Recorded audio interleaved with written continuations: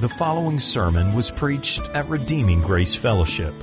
For more information about RGF, please visit our website at www.rgf.church. Please feel free to make copies of this sermon or distribute to friends and family. But please do not charge for those copies or alter the content in any way.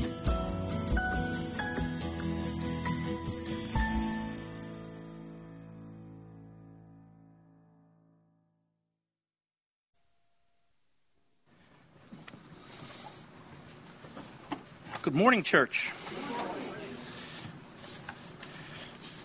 Please turn in your Bibles this morning to Genesis chapter 21. Genesis 21.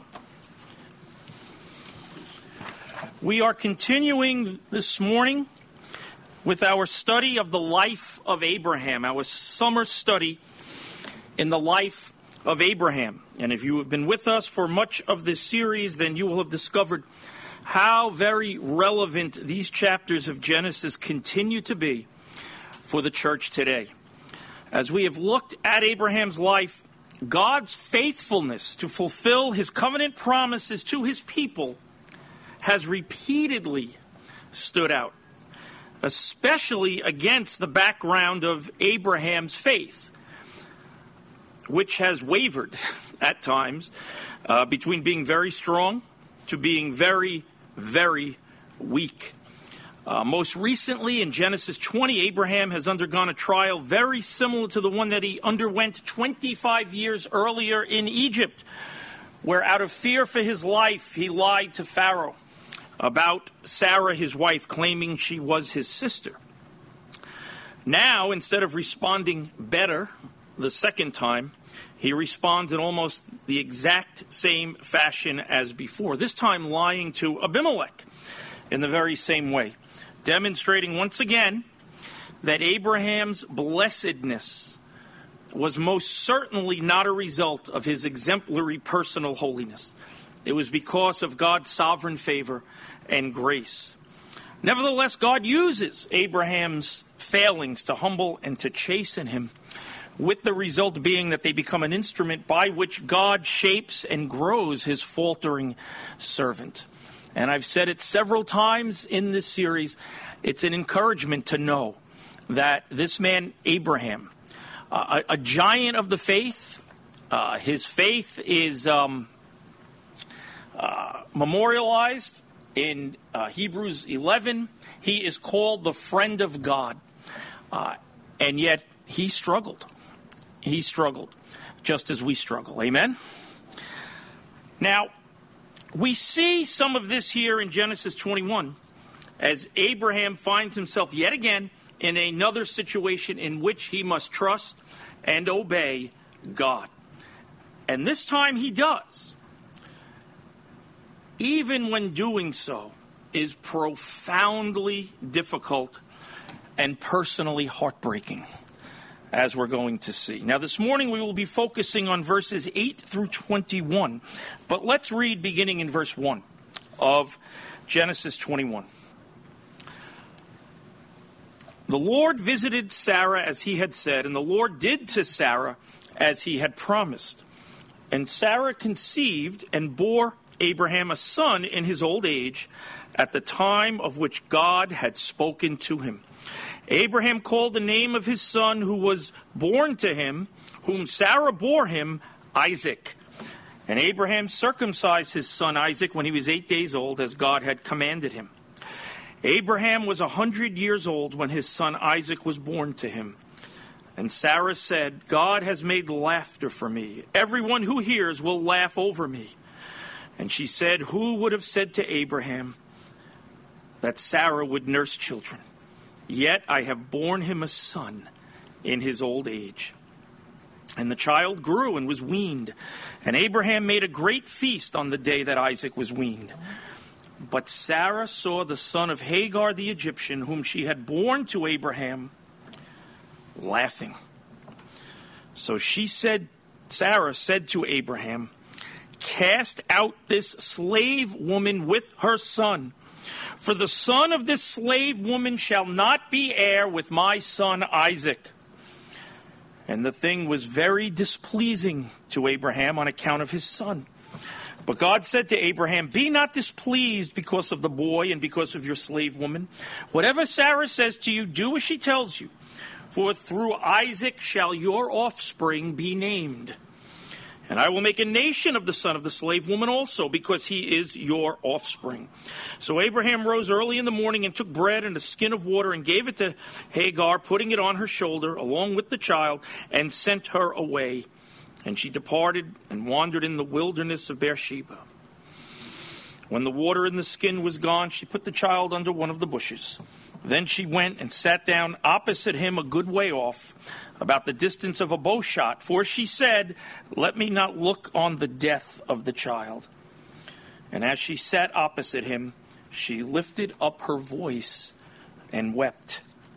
And God heard the voice of the boy, and the angel of God called to Hagar from heaven and said to her, "What troubles you, Hagar? Fear not, for God has heard the voice of the boy where he is. Up, lift up the boy and hold him fast with your hand, for I will make him into a great nation." Then God opened her eyes, and she saw a well of water. And she went and filled the skin with water and gave the boy a drink. And God was with the boy, and he grew up. He lived in the wilderness and became an expert with his bow.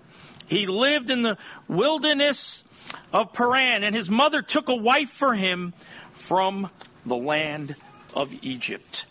Let's pray. Heavenly Father, we thank you and we praise you for your word this morning. And we thank you for the great salvation that is ours through faith in your Son, the Lord Jesus Christ. And now as we hear your word this morning, I pray, Father God, that you would anoint me to proclaim it, that you would enlighten all of us with eyes to see and ears to hear what your Spirit is saying to your church this morning through your word. Let your word, O God, be good seed sown on good ground in each and every one of our hearts, and let it bear much lasting and abiding fruit in the time to come. We thank you and we praise you in Jesus' name.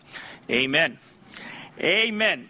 Now, in our passage this morning, we want to consider both the human drama before us and the ongoing spiritual significance of that drama, the ongoing spiritual significance of these historical events. These are real people. These are actual historical events that have taken place in real time in history. And yet they also represent for us and point us toward important spiritual truth that we need to know and to understand. Now, the first thing I want us to see this morning is how the arrival of Isaac has been an occasion for both joy and heartache in Abraham's household. The joy, of course, is not difficult to see. They have been waiting more than 25 years for this day to come, and on more than one occasion seem to have been convinced that it never would come. But it has, and there is great celebrating going on, including here on the day that Isaac was weaned, which for them was a significant milestone. It marked a child's movement out of the vulnerable days of infancy to the less vulnerable stage of true childhood, usually around 3 years of age. And so it was a cause for joy and even relief for Abraham, and Sarah. And then something happens on the heels of this very happy event.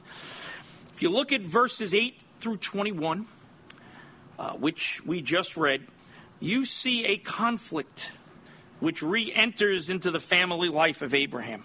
Once again, as in Genesis 16, Hagar leaves, and this time she is expelled along with Ishmael, although I guess she was expelled along with Ishmael the first time being pregnant. And this time it's for good.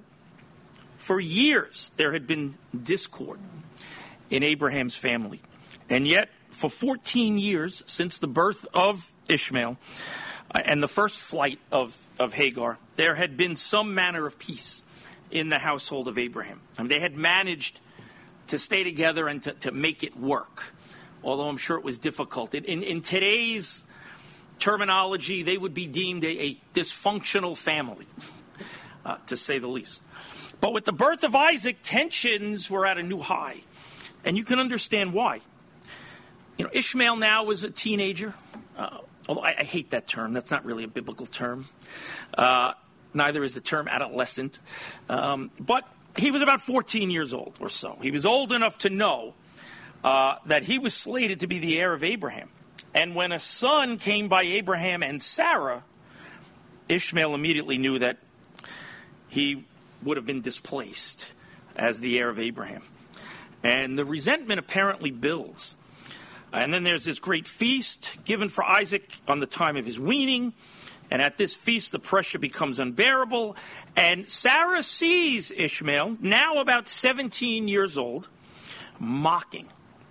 Not merely, playing or teasing, but ridiculing, maliciously mocking little Isaac.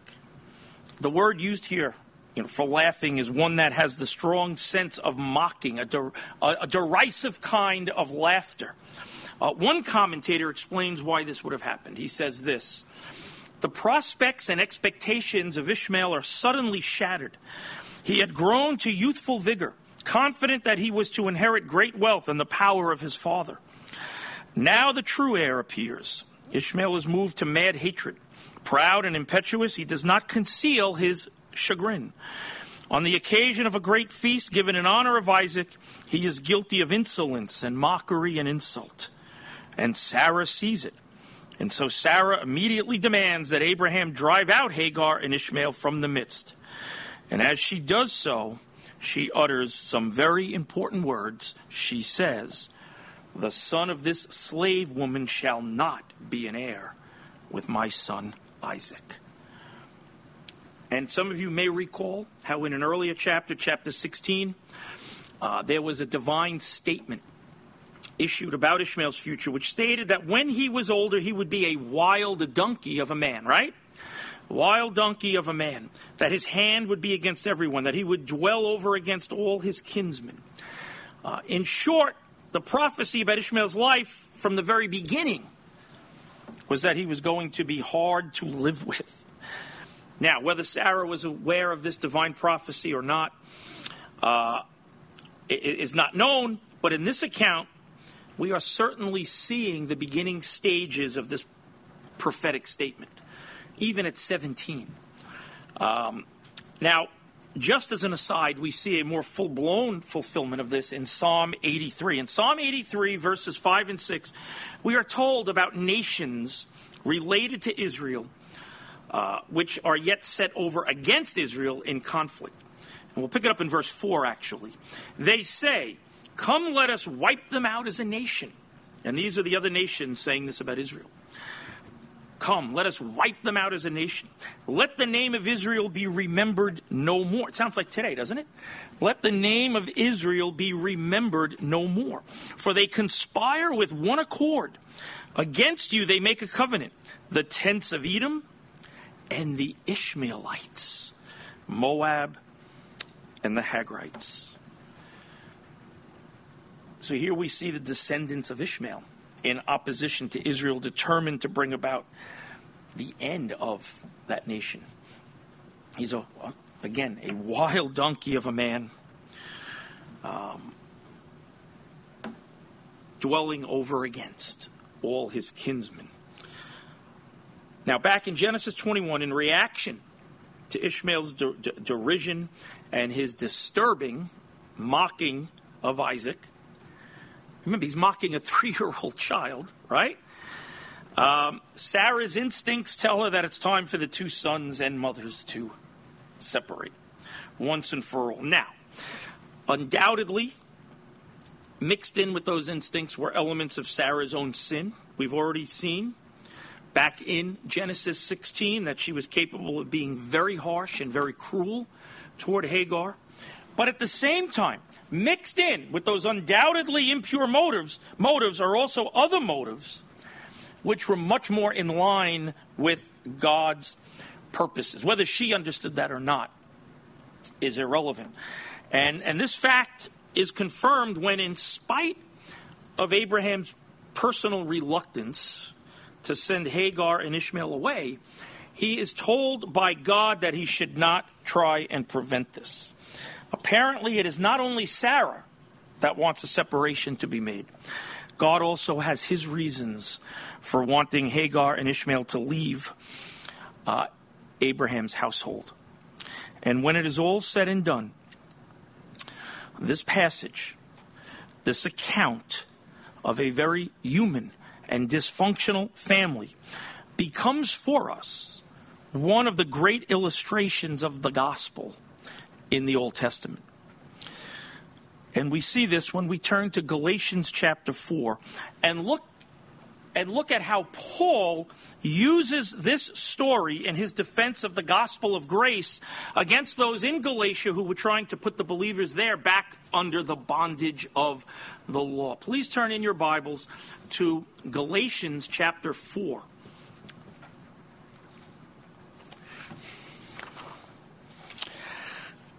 Now, without going into all the details of Paul's letter to the Galatians, one of the big issues behind this letter was the problem that some people were coming into the church there and teaching, in essence, that people are not made right with God by grace alone, that sinners are not justified, they are not forgiven and declared righteous, they are not brought into a right relationship with God by grace alone, but by grace plus the observance of certain laws and rituals, particularly circumcision. In short, grace plus works. Grace plus works. So in his letter to the Galatians, Paul goes about refuting that idea, and he doesn't fool around. He does not fool around. There are no pleasantries. There are no soothing words. He's very determined. He's very severe, harsh even, at times. And that is because he knows the gospel is at stake. And therefore the very souls of the professing believers there are at stake as well. Basically, Paul sets out to show the absolute futility and foolishness of trying to achieve salvation by the works of the law. And he draws sharp distinctions between spirit and flesh and grace and works.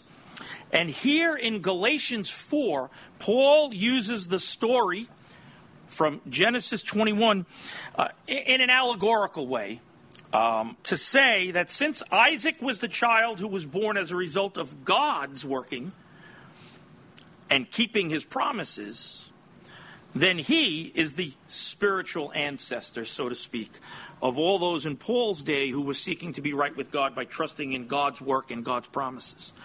Likewise, since Ishmael was the child whose birth was the result of faithlessness and the attempt to take matters into their own hands, then he is the spiritual ancestor, so to speak, of everyone who seeks to make themselves right with God by their own efforts.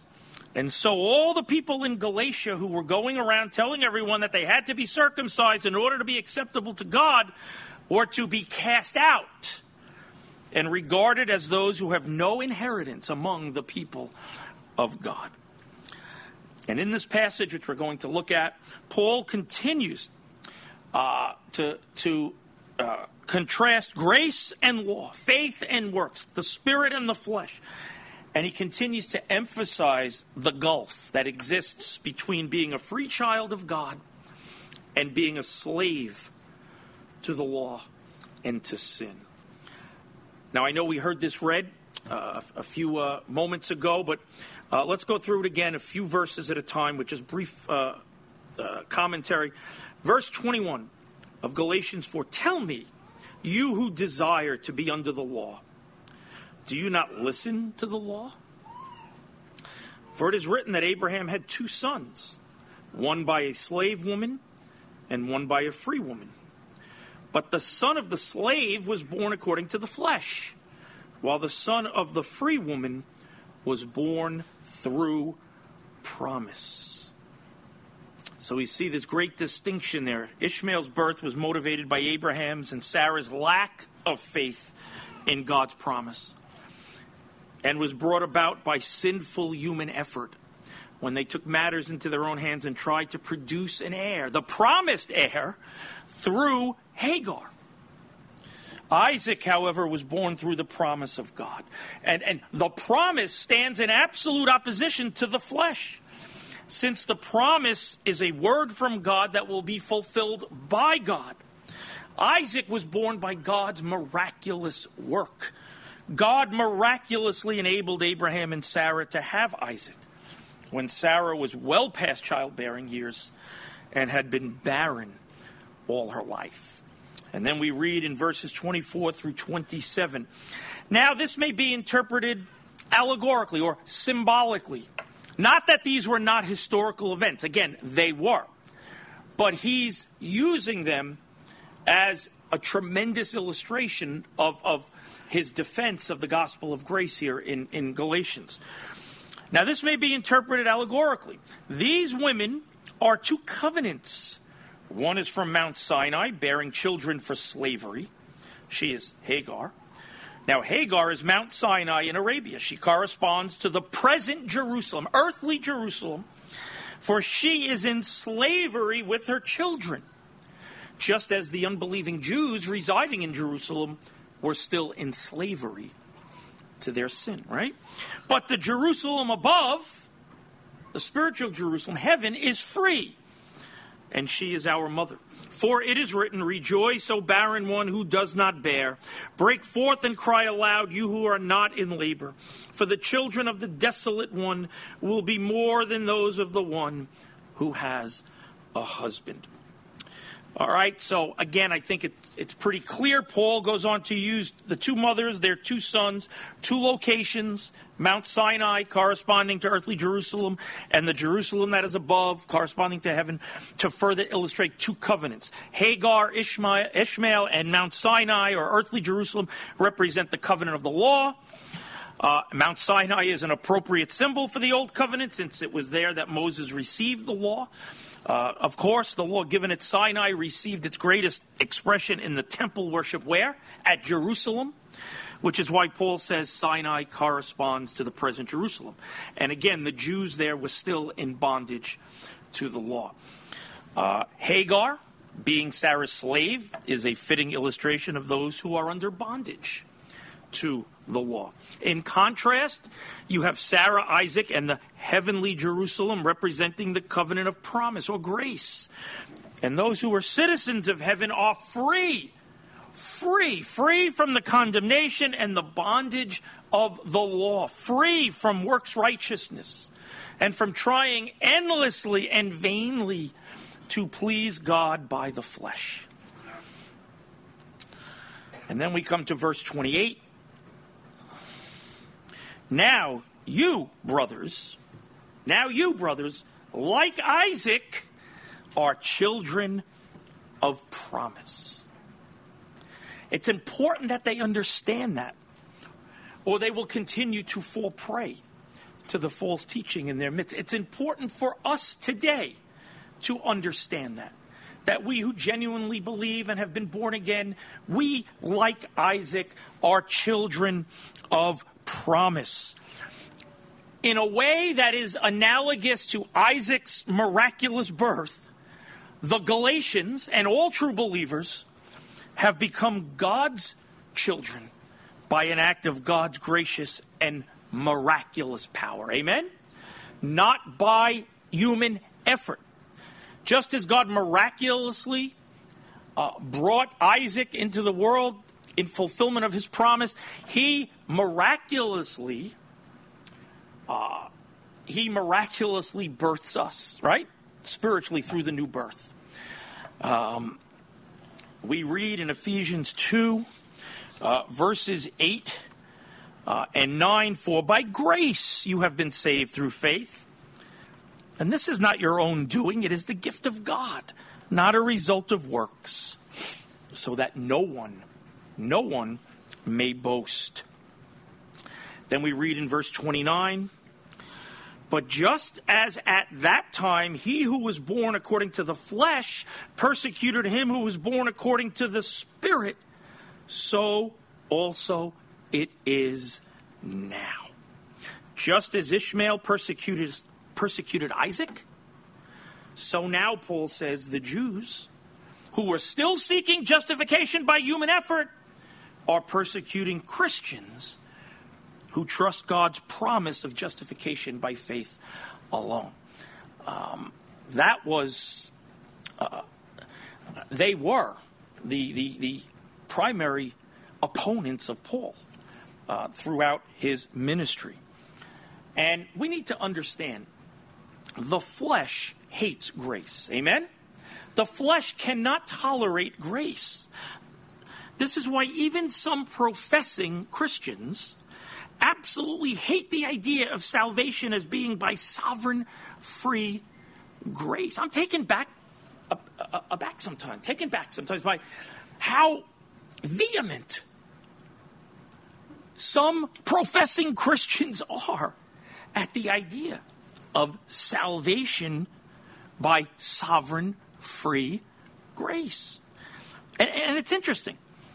As long as Ishmael was alone, as long as he was the only child, his nature was mostly undetected. But alongside the child of grace, right? He despised, he mocked, and he persecuted God's Isaac. The carnal man just cannot endure that any person should be marked by God as his favored and peculiar people. Not strange, but special people, for no other reason that he sovereignly chooses to do so. Right? The carnal man hates that. Hates it. And why does the world hate us? Not so much because we insist upon a certain moral or cultural reform, although that's part of it, but because we say we were chosen by God in grace alone. John 15:19 says this. How can I find John 15:19? Here it is. If you were of the world would love you as its own. But because you are not of the world, but I chose you out of the world, therefore the world hates you. The world hates you. And then we read in verse 30, but what does the scripture say? Cast out the slave woman and her son. It's interesting, isn't it? But what does Sarah say, right?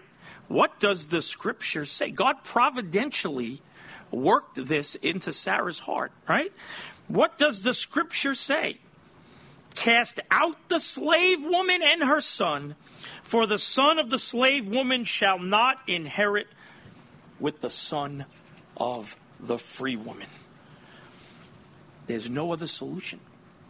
It had to happen. It had to be. God will not allow grace to be mocked by the law. Legalism must be cleansed from the life of the believer if there is to be spiritual life and health and strength, not to mention joy. God assures Abraham in Genesis 21, verse 12, through Isaac shall your offspring be named. Going back to his original covenant promise. Everything will happen in accordance with his eternal plan. Not the child of fleshly effort will be the heir. No. But the miracle child of grace. It could not be otherwise. It could not be otherwise. And this verse is also a sobering warning to those who are trying to be justified on the basis of keeping the law, that they will be cast out of God's presence forever. And then finally, verse 31. So, brothers, we are not children of the slave, but of the free woman. And as children of the free woman, we are true heirs of the promise. We are heirs of God and joint heirs with Christ. We are not cast out as Ishmael, but we are accepted in Christ as sons and as heirs. Amen? So Paul's point in this passage is that as God's people, we relate to him as the people of the promise, not as people who are relying on our own works and our own righteousness. And that point is, of course, valid for Christians in every age, not just for the Galatians in Paul's day. When we first come to God, church, we do so by trusting in Him and in what He has done and in His promises, not in what we can accomplish in our own strength, not what we can accomplish through our own supposed righteousness, not what we can accomplish through the observance of some religion and all the rituals contained therein. And not only is this, or is that the way that we must first come to Him, by trusting in Him and what He has done, it is the way that we continue with Him. Amen? Through the Christian life, throughout sanctification, and on into glory. And it is this reality, really, that continues to trip up so many believers who, although they would profess an understanding of relating to God on the basis of grace, actually do not think about or respond to Him in that way at all. They pay lip service to grace, but they go through their Christian life trying to please God, trying to earn their way with God by their performance. That is a joyless Christianity. Amen? That is a joyless Christianity. They respond to God more like an employee than as the child of God that they truly are.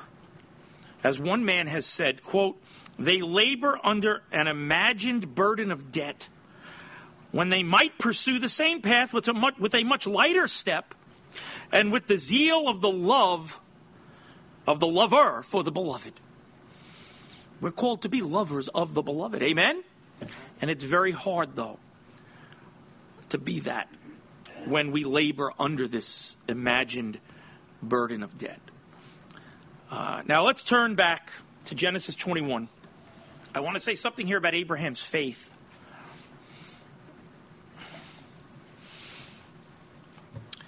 Sarah has asked Abraham to cast out Hagar and Ishmael, and Abraham is deeply distressed.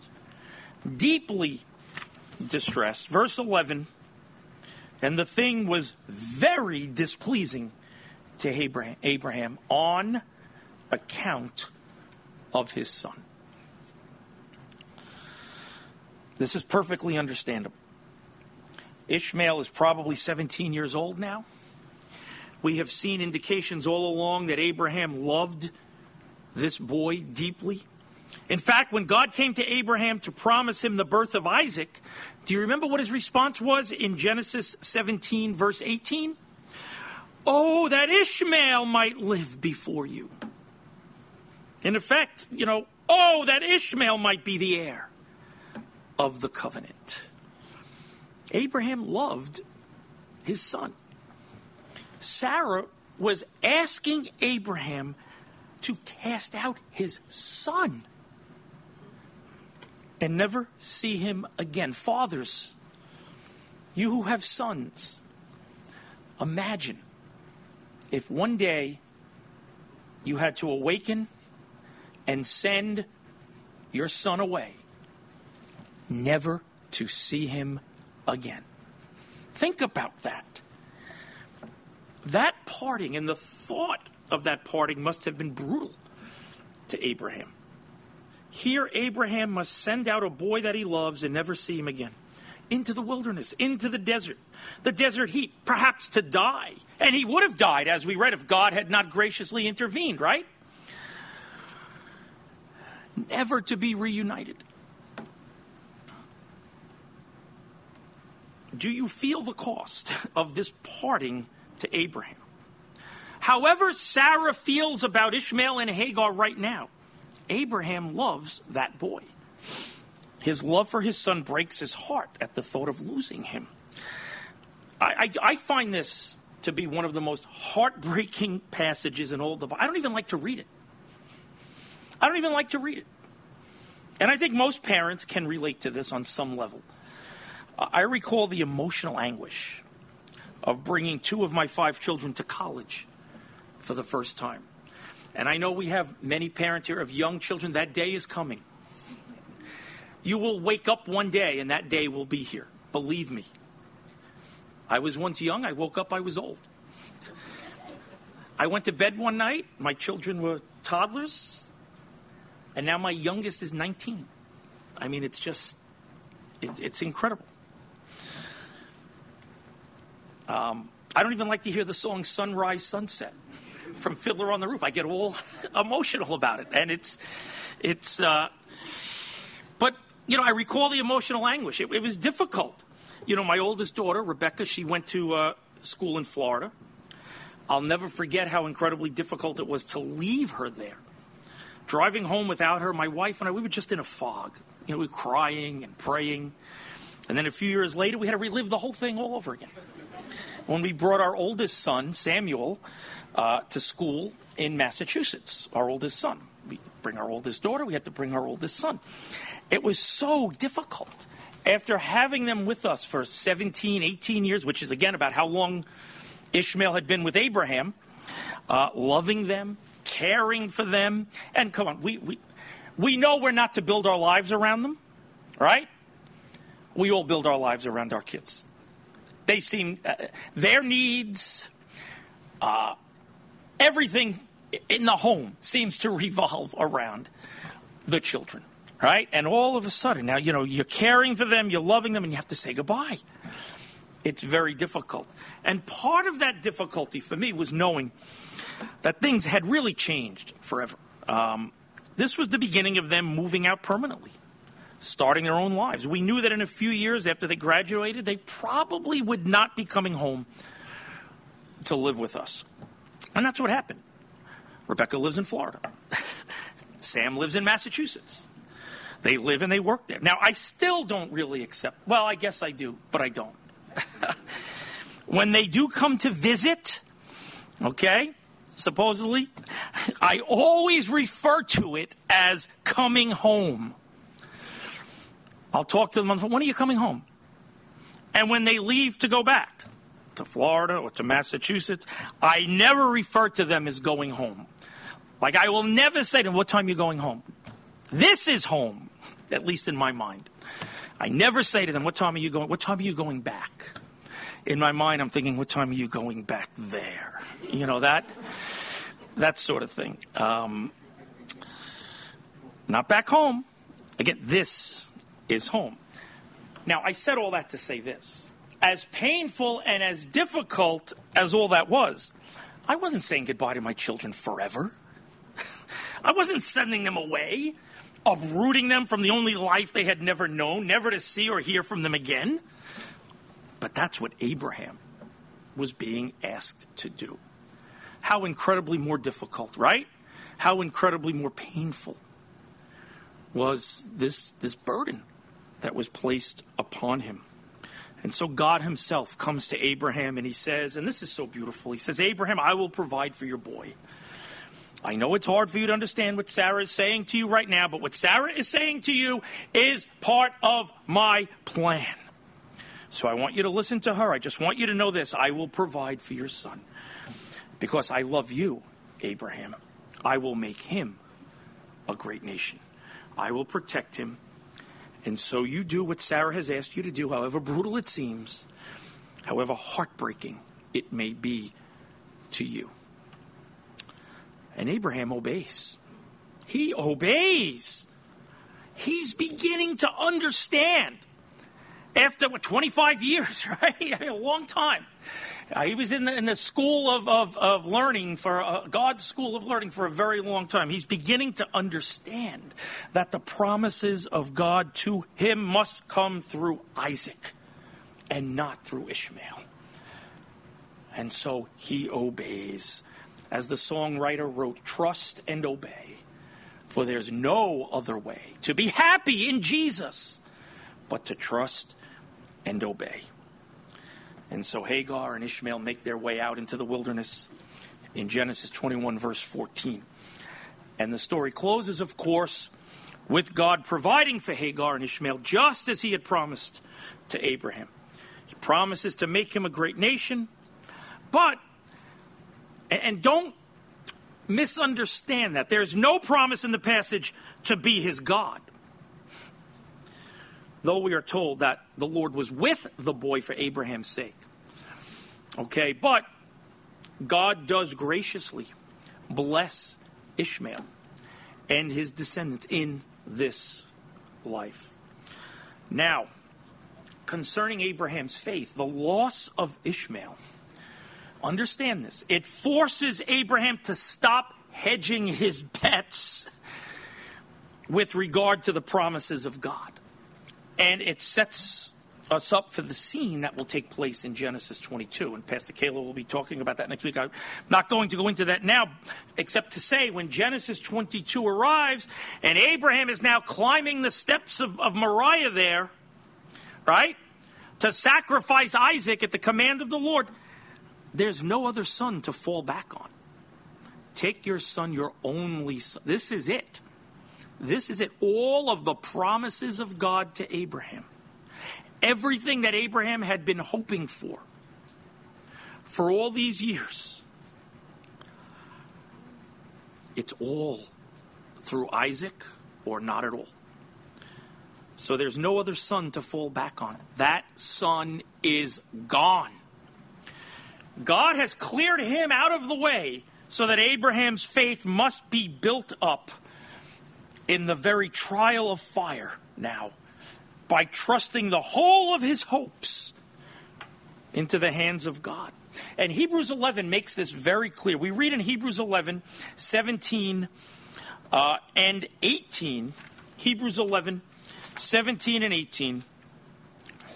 By faith, Abraham, when he was tested, offered up Isaac, and he who had received the promises was in the act of offering up his only son, of whom it was said, through Isaac shall your offspring be named. Do you hear the echoes of those words again? Through Isaac your descendants shall be called. Through Isaac your offspring shall be named. And then we read in verse 19, one of the great manifestations of faith in the entire Bible. He considered that God was able even to raise him from the dead, from which, figuratively speaking, he did receive him back. He knew that the promise of God was certain. And even though that promise had to come through Isaac, and even though he was being commanded to sacrifice Isaac, he knew there had to be some way. He didn't know what it was.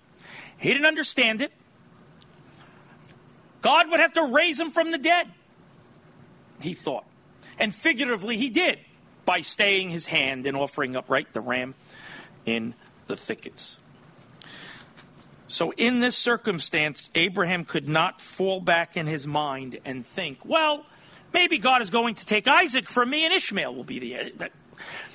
had this taken place prior to their departure, he could think that way, right?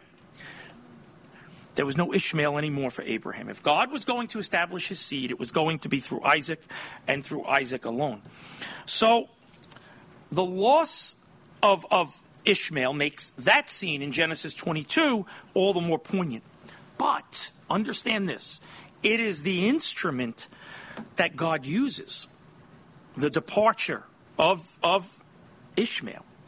It is the instrument that God uses to build up Abraham's faith. He breaks Abraham's heart in order to build up his faith.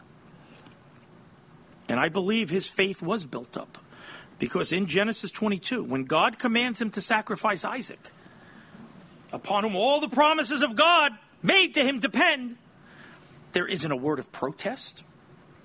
There isn't even anything that says he was displeased or distressed. There was only hopeful obedience. So quite a growth in faith. Yes, he obeyed in Genesis 21. He sent Ishmael away. But it was a reluctant obedience, I think we can say. He obeyed. But there was a lot of uncertainty in that obedience. Here, however many years later, his faith had been brought to the point where he could obey this just unthinkable command from God to sacrifice Isaac without a word of protest, without even a question. He just does it, right? He just does it. Again, God broke Abraham's heart in Genesis 21, building up his faith for the challenge of Genesis 22. And the lesson here for us is this. Because God loves us, he draws our hearts away from anything that might separate us from him or that might compromise our trust in the promises of his covenant of grace. Amen? And that can be painful and that can be difficult, but it is an expression of God's love to us and his desire to strengthen our faith and to conform us to the image of Christ. And perhaps there's something like that in your experience right now. Some hope, some dream, some prayer, and the Lord doesn't provide this. And you think that the Lord is withholding something good from you. Or there's something in your life, something you cherish that you know he wants you to let go of. And you can't do it. You can't do it emotionally. You can't do it mentally, and you're holding on. It could be a relationship. It could be a job. It could be a position of some sort. It can be a possession, an activity, whatever it might be. It may be that just as in the case of Abraham and Ishmael, the Lord is preparing you for blessing and building up your faith. And may we trust until he gives us more light. Amen? May we trust. Finally, please don't miss the extraordinary compassion and sensitivity that God has toward Ismael and Hagar. In spite of the fact that they are not within the line of blessing. They're not within the line of blessing. Some argue that they are, that Ishmael is. I think Romans 9, which we can't get into this morning, which also references Genesis 21, I think it makes it clear that Ishmael is not. Ishmael is not a child of God. That would sort of undermine, I think, the entire argument Paul was making in Galatians chapter 4 also. God has extraordinary compassion and sensitivity toward Ishmael and Hagar in spite of the fact that they are not within the line of blessing. We must not miss God's compassion toward these two who were lost and helpless. And God's determination to bless Ishmael and to watch over him while he grew older and to make him into a great nation. Simply because he too was Abraham's son. And in that blessing,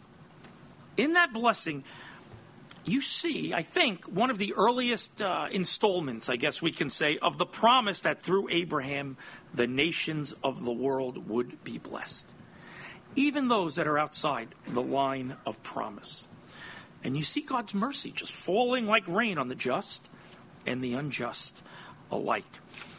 And that same reality, there's application of that for us today. That same reality is carried on today when the church proves itself to be a blessing to the world, to those outside, giving itself to care for the widows and orphans and the outcasts in society, the very same ones to whom Jesus went and among whom he was regularly found ministering. When we do these things, we are imitating the compassion of our Father in heaven. And it's not necessary that we know in advance the eternal destiny to those whom we are ministering. It is only necessary that we imitate the compassion and mercy of our Heavenly Father. We simply have no right, church, to be stingy with the mercy of God, or worse, to rationalize it all away. Now, to be sure, now don't misunderstand, to be sure, the call and the opportunity to be a blessing to the nations is primarily a gospel call to bring the good news of Jesus Christ into all the world. But it is, at the same time, a call to demonstrate the good news of Jesus Christ by being compassionate toward those who are outcast and those who are homeless and those who have been cut off and those who have no hope. We can't separate the two. Amen? We must not separate the two. We are called to proclaim the gospel in word and in deed. By calling, there's the word, by calling sinners to repentance and faith in Christ, and through the demonstration of loving good works, of compassion and benevolence. That's how we, as the spiritual offspring of Abraham, right? Through Abraham, all the nations of the world will be blessed.